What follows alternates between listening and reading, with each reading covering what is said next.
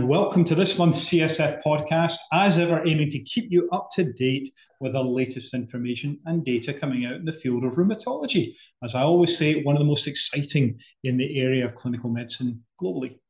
Now, today's podcast, I'm going to review two papers from rather well-known and respected colleagues in the rheumatology space. First comes from Maxime Dougados and colleagues and sheds some more light into the findings from the oral surveillance trial in comparison to those seen in tofacitinib clinical development program. And in the second paper, Kevin Winthrop and his colleagues continue to report on safety by providing us with the latest findings from their review into opportunistic infections associated with JAK inhibitor treatment for rheumatoid. And as always, if you want to look into the details, look at the summary slides, look at the papers, abstract explanations, go to cytokinesignaling.com. That's cytokinesignaling, all one word, .com. Okay, paper number one, impact of cardiovascular risk enrichment on the incidence of major adverse cardiovascular events in the tofacitinib rheumatoid arthritis clinical program. Now, the oral surveillance trial found that patients with RA aged more than or equal to 50 years with more than or equal to one additional cardiovascular risk factor had an increased risk of major adverse cardiovascular events, MACE. And that was with tofacitinib as compared with TNF inhibitors. So the TNF inhibitor arm was the referent. A post-hoc analysis indicated that the increased risk of MACE with tofa as opposed to TNF inhibitors was primarily in patients with a history of atherosclerotic cardiovascular disease, and that is pre-existing coronary artery, cerebrovascular, or peripheral artery disease. And the excess risk of MACE was not identified in the wider tofacitinib RA clinical trial program, which consists of 21 phase 1 to 3b and 4 and 2 long-term extension studies, collectively in this paper referred to as P123 LTE. Slips off the tongue, doesn't it? Oh, that's what the authors decided to call it. P123 LTE. Because of this disparity, and to better understand the results from the oral surveillance versus P123 LTA, Maxime and his colleagues first of all applied the oral surveillance CV risk enrichment criteria to the P123 LTA datasets, and that was patients who'd received at least one or more tofacitinib doses to create a CV risk enriched P123 long-term extension cohort. And this included 7,964 patients. And of these, 3,125, that's just about 40%, were included in the P123 long-term extension CV plus group. And secondly, once the cohorts had been established, MACE incidence rates were assessed in all patients and separately in patients with and without a history of ASCVD in the P123 long-term extension and P123 long-term extension CV plus groups. So what did they find? Well, assessing baseline risk profiles, it was noted that the proportion of patients with a history of ACVD was higher in oral surveillance than in the CV risk-enriched TOFA clinical trial program. So it was 15% in oral surveillance and 8% in this particular new constructed cohort, or the overall tofacitinib clinical trial program, which had a 4% rate. Otherwise, baseline CV risk profile for the P123 long-term extension CV enriched group was similar to that of oral surveillance. Mean baseline disease activity was high across all cohorts in all patients, and MACE events were highest in oral surveillance, followed by the P123 long-term extension CV enriched, and then PT123 long-term extension total. Separating the patients out into those with a history of ASCVD and those without, patients without a history of ASCVD were compared in both studies, and the incidence rates for MACE were found to be similar. When comparing patients without a history of ASCVD differences, comparing the P123 LTA CV plus group and oral surveillance, it's kind of difficult to interpret due to the very wide 95% confidence intervals. So let me pull all of this together. Well, just to recap, in oral surveillance, markedly higher MACE IRs were reported in tofacitinib-treated patients with a history of ASCVD than in patients who had CV risk factors but no history of ASCVD. And excess risk of MACE with tofacitinib versus TNF inhibitor was apparently primarily occurring in those patients with a history of ASCVD. Conversely, data from the wider tofacitinib clinical trial program did not indicate increased risk of MACE compared with placebo or biologic DMARDs. However, the comparative analyses were limited by smaller samples and shorter exposure than oral surveillance and were not enriched for cardiovascular risk.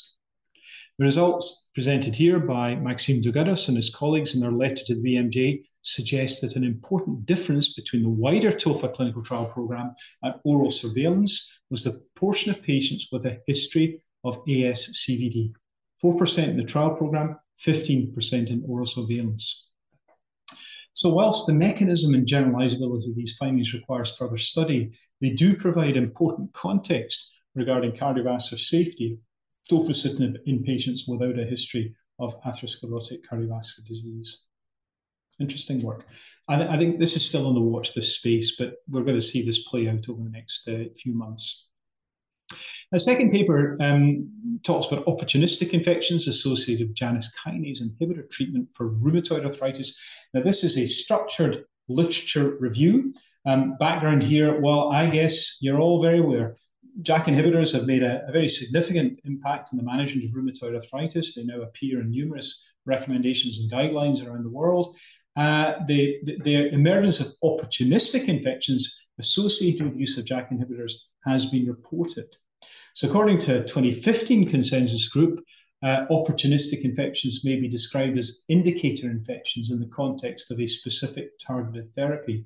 And they're defined as follows: the presence or specific presentation of a pathogen that suggests a higher likelihood of an alteration in host immunity. That is the functional nature, if you like, of host immune system.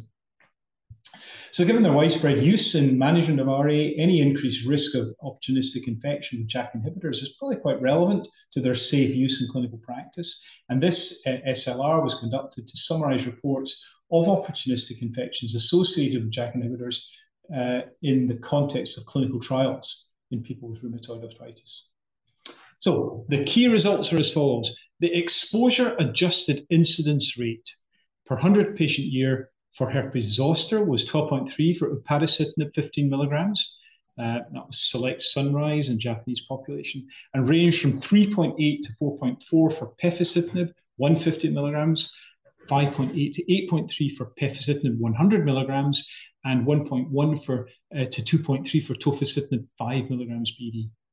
The EAIR per 100 patient years of herpes zoster was also reported for placebo and active comparators. It was 1.7 with adalimumab and 2.6 with etanercept in double-blind period of randomized controlled trials.